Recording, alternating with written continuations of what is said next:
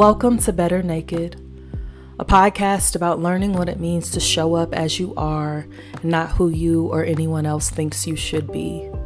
Life is hard sometimes, but pretending for the sake of maintaining an image is even harder.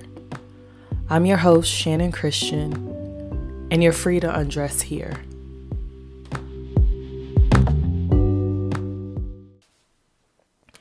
Stigma as it pertains to mental health has lessened a bit over the years, but there have also been ways I've seen mental health addressed that still shows we're not as educated on mental illness as I would like for us to be. It's actually difficult sometimes explaining depression to people who haven't experienced it for themselves. But in this episode, I'm going to try my best.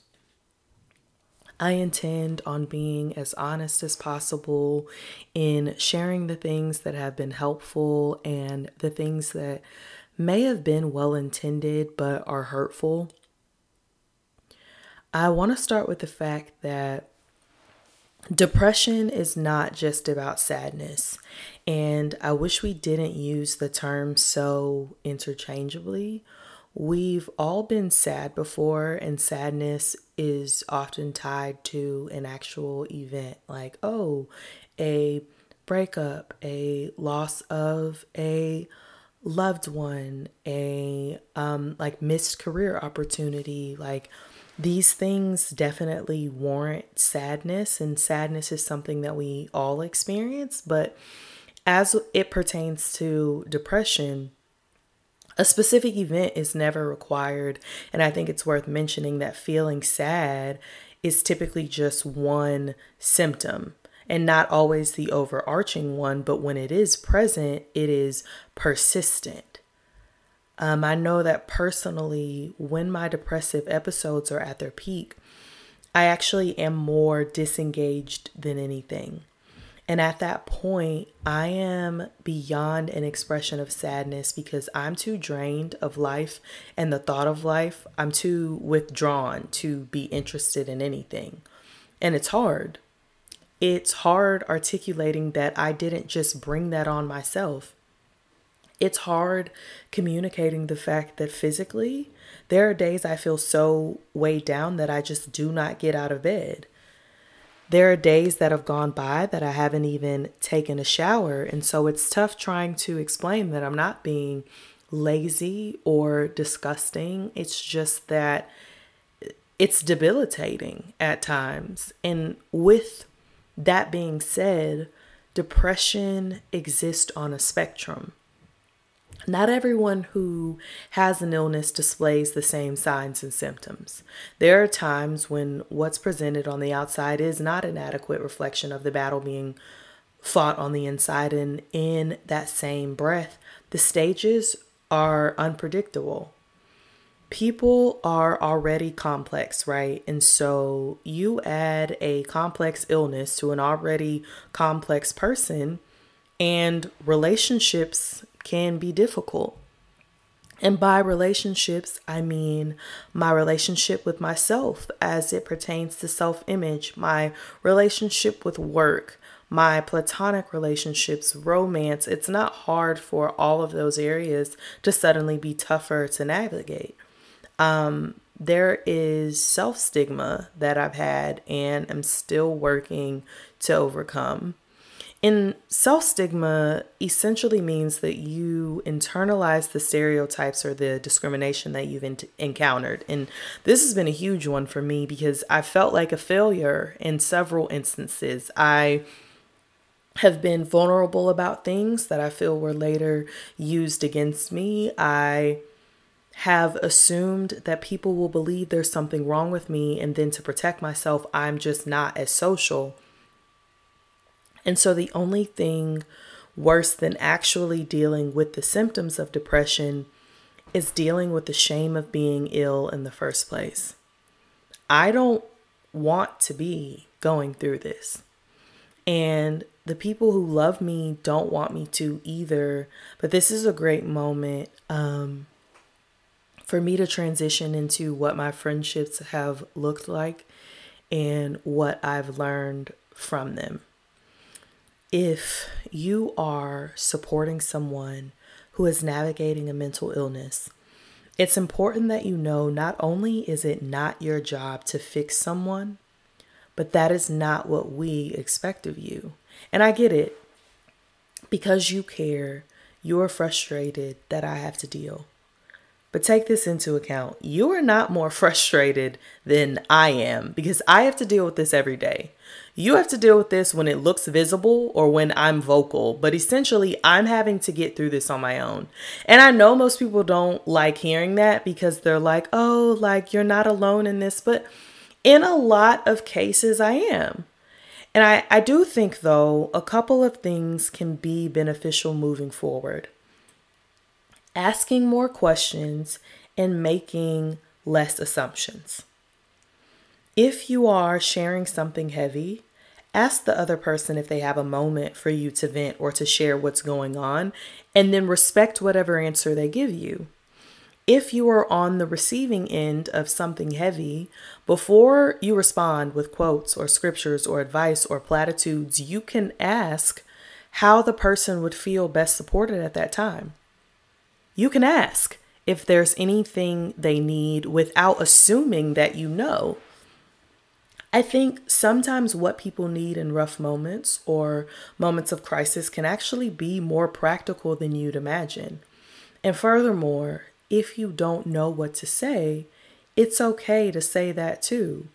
If I'm coming to you in honesty, you have the space to respond to me in honesty. As it pertains to the stigma of mental health and how that can show up in friendships, remember that you're in connection with the person and not a problem.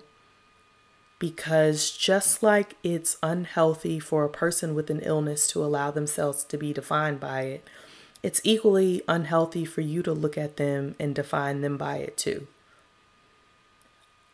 Do not assume that someone with a mental illness doesn't have much to offer you in a relationship either. And the reason I brought that up is because I've been in situations where people have been there for me and have genuinely not given me the space to be there for them. And that may not have anything to do with me, but it unfortunately appears as either a lack of vulnerability or a lack of information due to lack of trust. But I don't want people to have a false sense of fragility when they think of me or see me. It's true that there's a certain hypersensitivity about me, but that has more to do with the level of awareness and observation that I walk in, the intensity in which I show up in certain spaces, and less to do with my ability or willingness to receive critique or the truth or my capacity to care for other people. So I guess that's kind of my last remark as it pertains to navigating friendship with mental illness. And by the way, I have a question, and don't fight me because I know you girls like to tussle. No, I'm just playing. No, but really, how much longer are we going to respond to real shit with these blanket statements? No, seriously. I think what it boils down to is just the reality that when you are sharing things that aren't easy for people to digest, they're uncomfortable. And when people are uncomfortable, they deflect. And one of the ways people most commonly deflect is through platitudes, through throwing themselves into busyness or suggesting that you do, through appearing as unbothered as possible and encouraging you to do the same. But emotions are to be managed, not denied. And you cannot manage something that you fail to acknowledge exists. It's okay to just admit that something hurt you, that something is presently hurting you, and you don't have to follow up your admission with whatever dose of positivity you've convinced yourself is the most socially acceptable. You don't actually have to force yourself to see a silver lining in that moment to create a sense of positivity. Some things really are just hard. Some unhelpful phrases that I've heard. This too shall pass, or it's only temporary. The reason that's so hard to hear is because when you've been struggling for something for so long and it hasn't passed, or it feels like the most permanent thing that you've had to deal with, being told that just feels invalidating.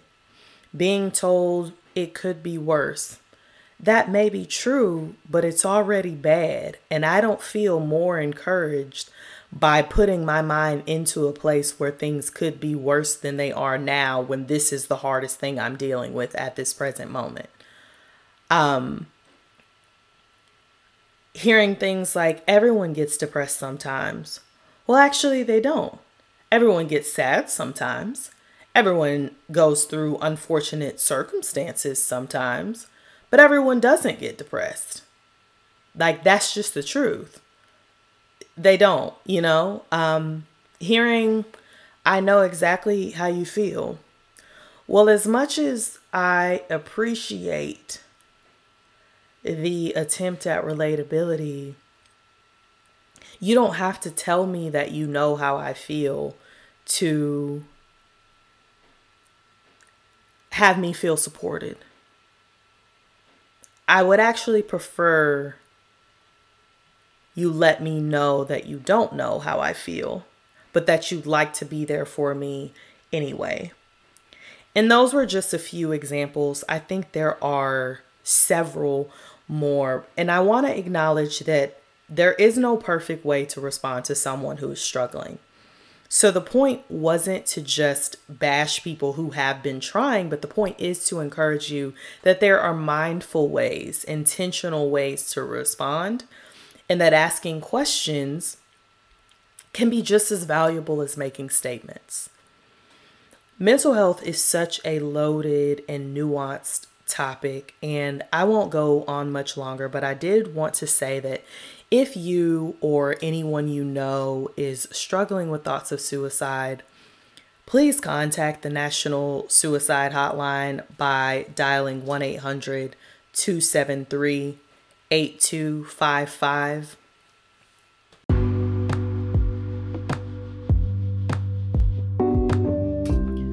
Thank you so much for tuning in today. If any of this resonated with you, I ask that you subscribe, rate, review, and even share this episode. Remember, if what you're wearing doesn't seem to fit anymore, you can always take it off. Until next time.